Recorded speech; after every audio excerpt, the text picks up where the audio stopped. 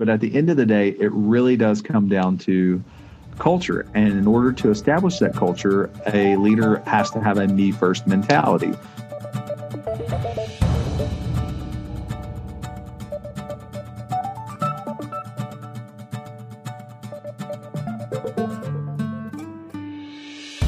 Hello, and welcome to another episode of Law and Church, a podcast for church leaders. My name is Brian Fitton. I'm here with Josh Bryant, managing attorney at Church General Counsel and an ordained pastor.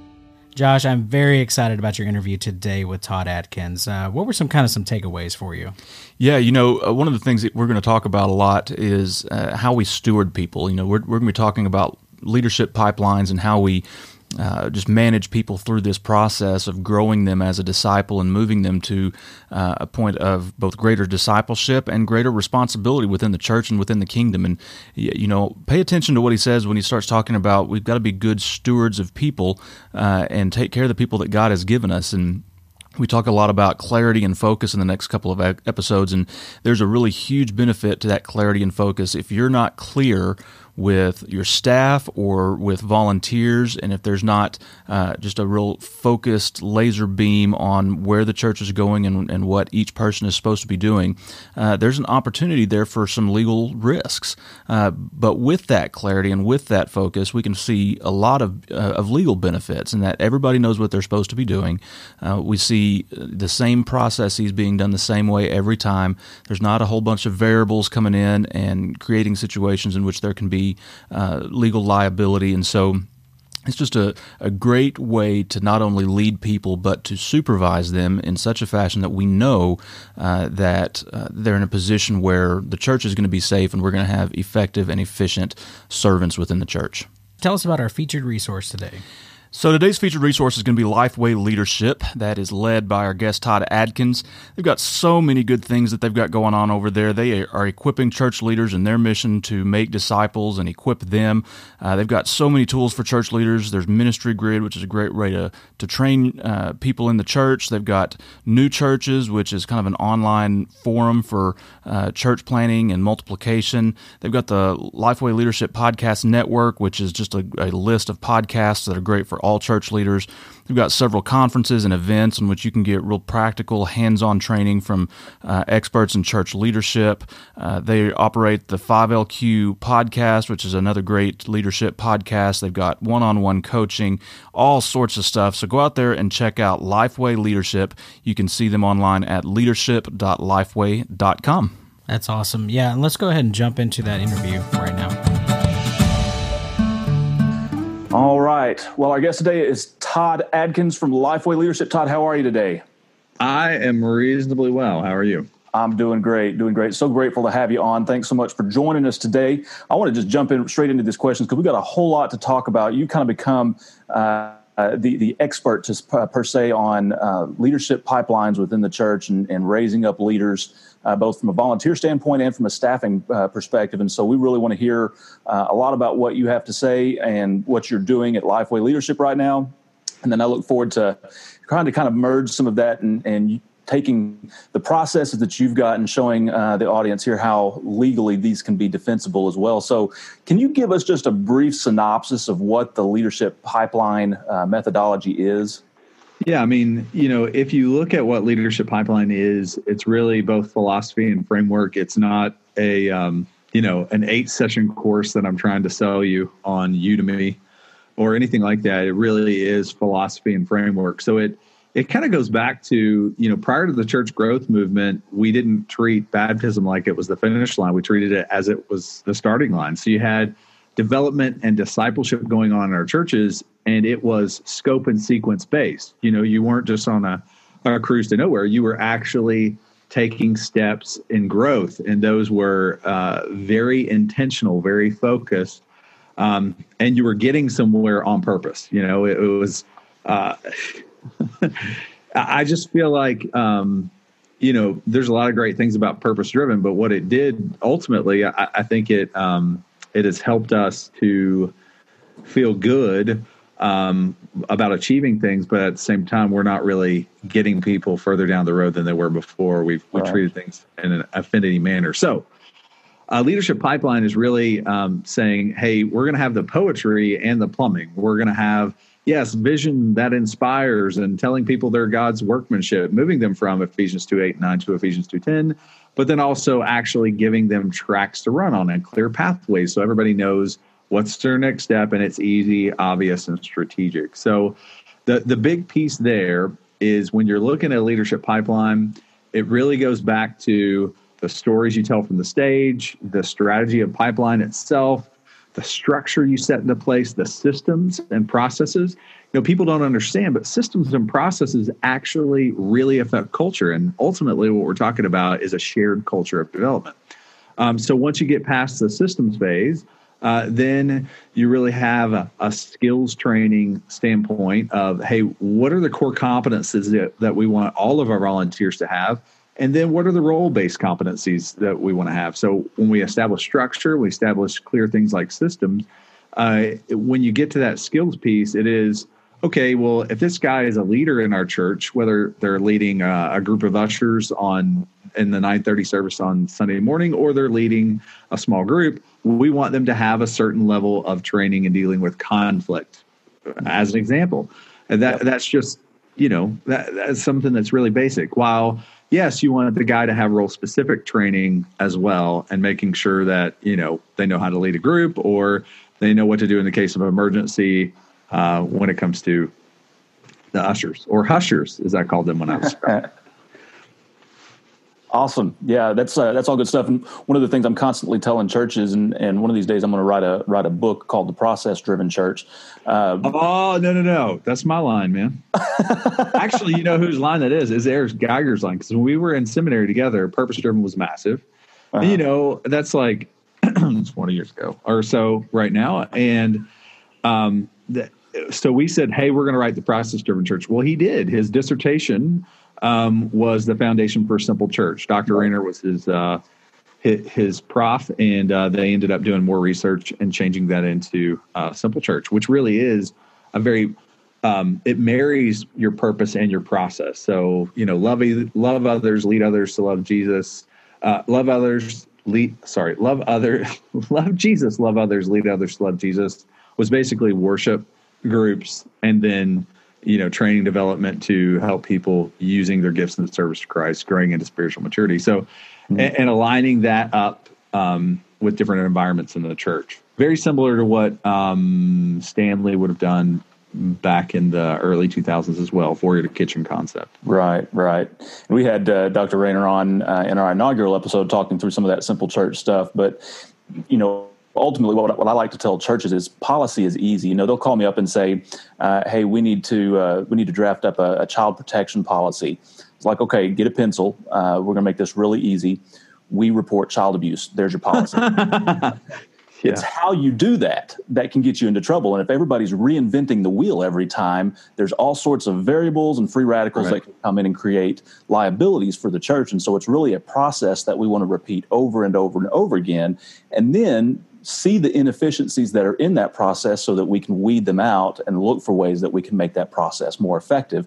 And so it's kind of a win-win. We're advancing the kingdom and we're building this discipleship process, but we're also making sure that how we go about doing ministry is not going to put us in a situation where the church can get sued, and then we're not comfortable going to a judge or jury with whatever process or lack thereof that we executed in order to do that ministry that ended up getting us where we were. So that stuff is great. And I may have just asked the second question that I've got for you today. I've got a question for you real quick, because I was an executive pastor at McLean Bible in DC for a while. And, we had a little bit of a conversation early on about how much of a line item I have in my budget for litigation. I think one of the real issues that we face today that maybe, churches decade or two ago didn't face was the court of opinion has a different sense of justice than what the court of the law does. And so there are things that we can do, and, we can dot all the I's and cross all the T's from a legal perspective and lose in the court of opinion, and vice versa. We could win the court of opinion, but you lose in the court of law. So I think that's one of the most difficult things for churches that today is to know what those things are. So I just really want to speak again to, the valuable resource that this podcast is, and continue to walk through some of those things. Yeah, absolutely. You've given me a whole lot to think about. I've got to drive to Little Rock for some meetings tomorrow, and I'll be thinking about that one all the way there, trying to have a win-win there.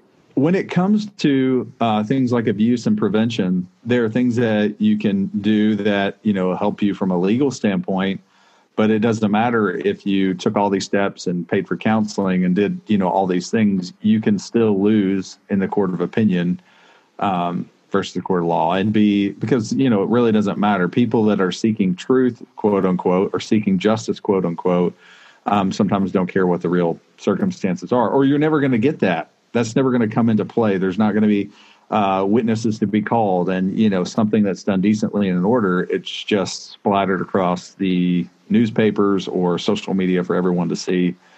And man, I just can't imagine having to handle some of those things today. Well, and it's unfortunate. Plaintiffs want to talk, and defense attorneys tell defendants to be quiet. And so there's another.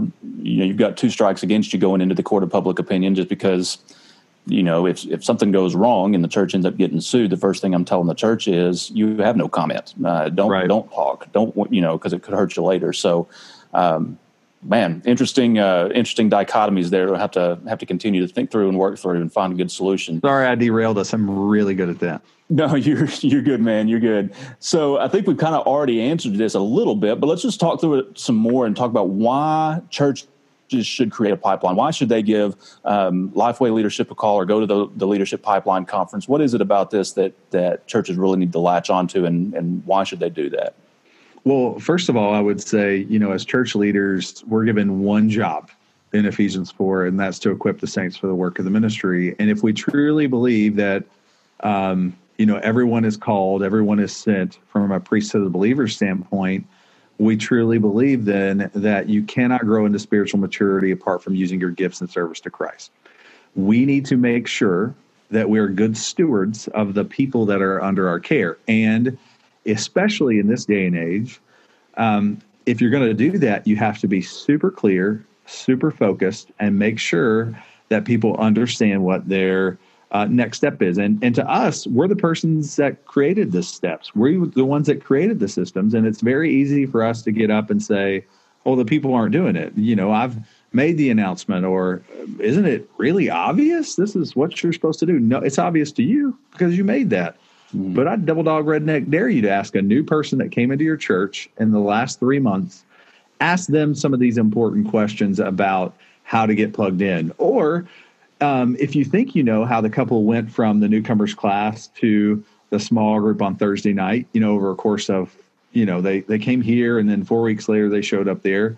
If you ask your staff person that or the leader that's over that, how that happened, they'll tell you, 1, 2, 3. Well, audit that. See if that is actually the case. See how many people are falling through the cracks. So that's one of the big reasons why pipeline is so important, because it is absolutely essential. It's our one job to equip the saints for the work of the ministry, to help them move forward by using their gifts in service to Christ. It's not going to happen unless you have a very clear and focused manner to do so. The other thing I would say, if I may, is, we talked about church growth movement, and that was, 30 years ago or so, almost 40 now.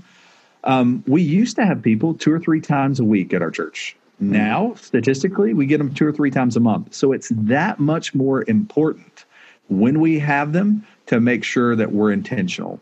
What once was intuitive, and I could intuitively place leaders or say, oh, this person is an intuitively good person with people. I don't have the luxury of having that anymore, because they're not going to be there as often, or they're not going to know where to go. So there's so many offerings, there's so many opportunities before them. I'm not really focusing them on what's important and moving them forward. So those are the 2 biggest reasons, I think, that you need to have a pipeline in place. Yeah. Those are All great things, and certainly those are, I would say, first and foremost, reasons to have that pipeline so that we are continuing to mature believers and equip them to do that work of the ministry.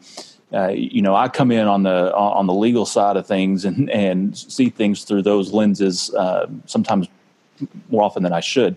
But a pipeline, I look at this and say, man, that is a great way to make sure that these processes that we've already talked about, needing to repeat over and over again, are taught and make sure people understand how to do those things.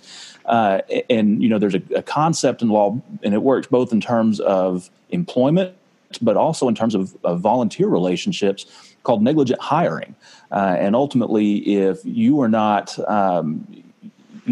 vetting people properly, then there's negligent supervision. So if you're not supervising people properly, or if something happens and you retain them improperly, then you get your church in a situation where there's legal liability there. And through this pipeline, those things are kind of already built into the process, where you're moving people from one stage of the pipeline to the next, teaching them new ministry responsibilities.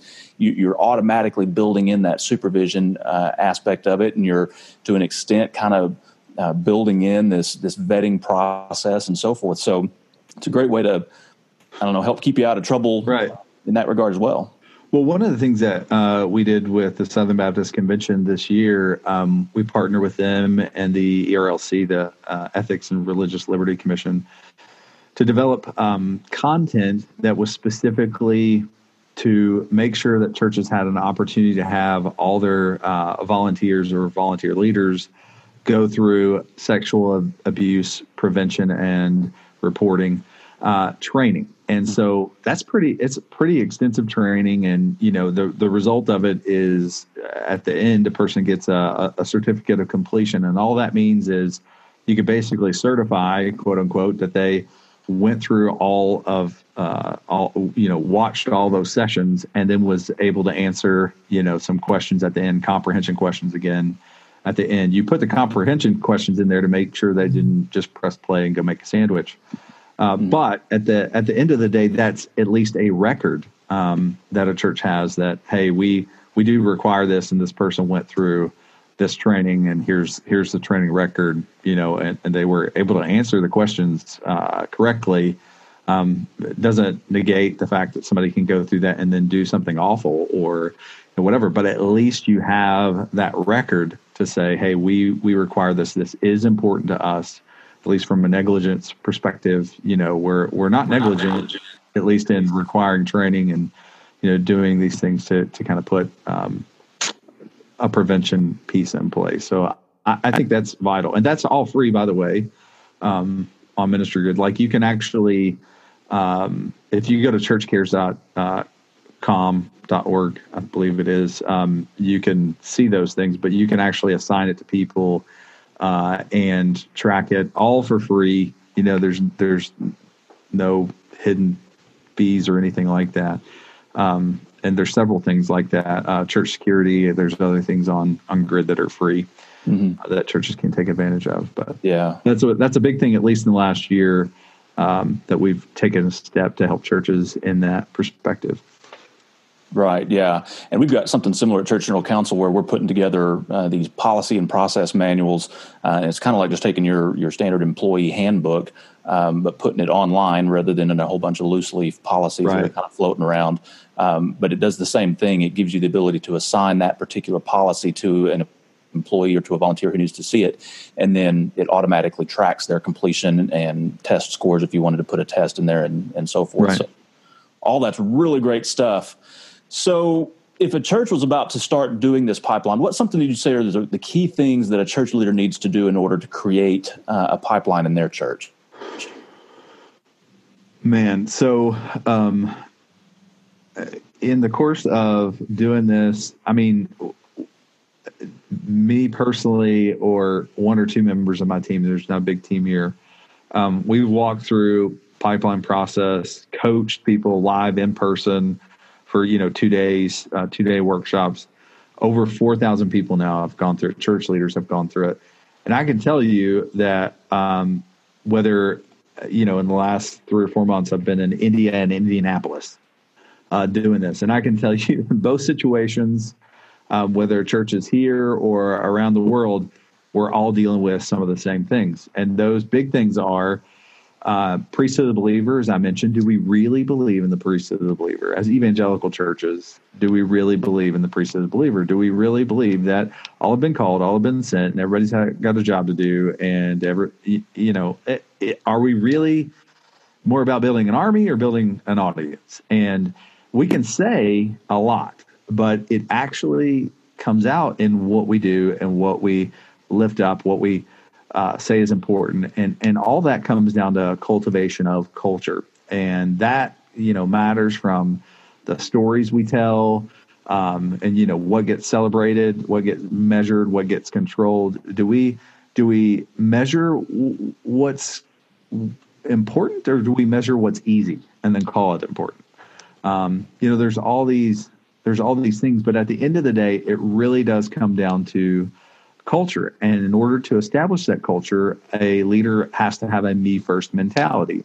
And yes, it's, we're supposed to be servant leaders and, be wary of people who want to pick up a title before they pick up a towel, but we should be the first to do that. And we shouldn't have any qualms, at least in my opinion, about spending quality time with the front row. And what I mean by the front row is the people who are willing to lead and serve. Like, if somebody can't accuse me of exclusivity in my relationships, then I'm probably not developing anybody.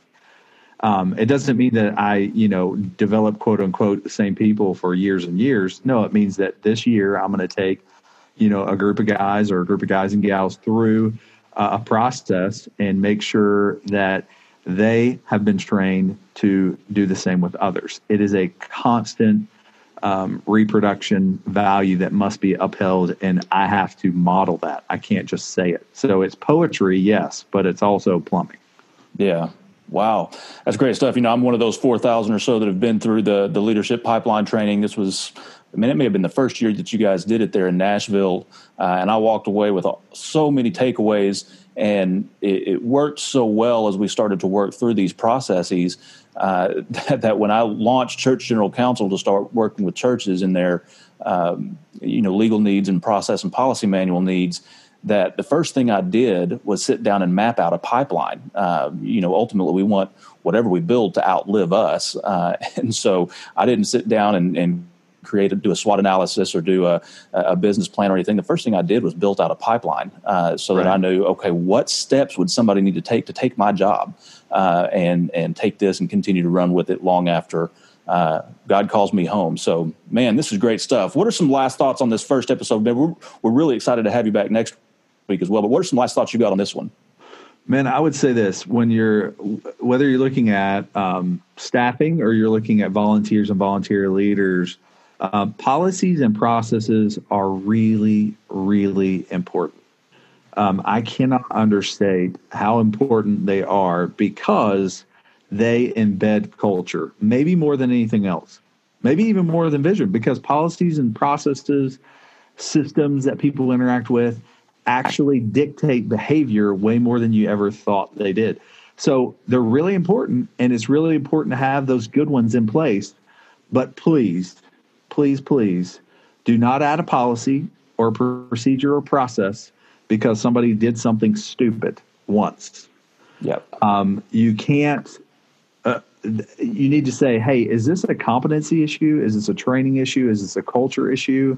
Why does this happen? Is there something else I need to do instead of putting a policy into place? Because the policies we have in place are super important. We want everyone to go through those. We want everybody to fill out the most important things.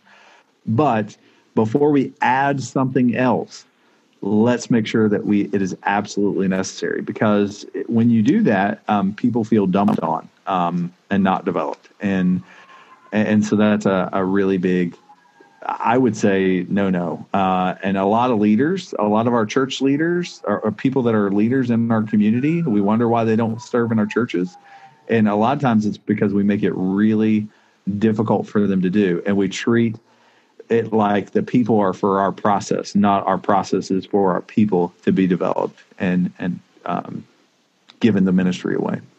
Yeah, that's absolutely right. And it's unfortunately something that happens far too often, is that we make a decision on how we're going to respond to something when we need to respond to something, and that's not the time to do it. You've got to kind of think ahead and know what these things are and have that plan in place before we get there. So, Todd, we're really excited to have you back next week. Thank you so much for joining us.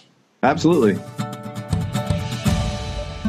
Wow, Josh, just so much wisdom in that, and obviously a great interview. And obviously, this is going to be our first part of a 2-part series. So, what are some takeaways from that first part? You know, he asked a really great question that I've been thinking about since we were able to have this interview. And that question was, how many people are falling through the cracks? And I know Todd was talking about how many people in your church are not serving. You can't grow in Christ unless you're using the gifts that He's given you through the Holy Spirit to serve His church. And I think that's important. We need to know how many people are falling through the cracks, and we need to figure out how we can get people who are not volunteering to volunteer. But I think there's kind of a hidden secondary part of that, and that's how many volunteers have fallen through the cracks. You know, a lot of times in churches, we're so strapped for volunteers that we'll take anybody who says they'll help, and we kind of throw them into the deep end of the pool and say, go. And they end up falling through the cracks. Either they quit midstream, or they serve 1 year and don't do it anymore. You know, ultimately, if we have people in this pipeline where we're helping them and we're holding them accountable and they're holding us accountable and they're asking questions and we're continuing to equip them to do the work of the ministry like Ephesians 4 tells us to do, then it puts us in a situation where not only do we have more effective and more efficient volunteers because they're better trained and they better understand and they're more passionate about what they're doing, but again, it puts us in a situation where if there is risky conduct, if there is something that could bring some liability to the church, that we're there watching it and we see what's going on and we can step in and make some corrections. And that's something we're going to talk about quite a bit more in our next episode. Josh, tell us a little bit about what you've got going on over at Church Council. You know, we talk an awful lot about processes and how those processes can protect your church, but doing it well is really time-consuming. And so, as a result, there are a lot of churches that are operating unprotected with few or no documented procedures and policies, not to mention the state of many churches' bylaws. And as the world becomes more litigious, church leaders are going to need a simple, affordable, expert way to protect their churches with good policies and procedures. And Church General Counsel offers that, a customized online policy and process manual that also serves as a cloud-based training platform for volunteers and staff. You'll have access to an attorney like myself that focuses on church law, and that is all included with this system. So go check that out at churchgeneralcounsel.com. Hey, thank you so much for joining us for another episode of Law and Church. Make sure you check out lawandchurch.com for all the resources, show notes, links. Everything is available for you there. And if you'd like to connect with us, go over to facebook.com, search the Church Esquire Club. There's all sorts of opportunities for you there. And thanks so much for joining us. We will see you next week.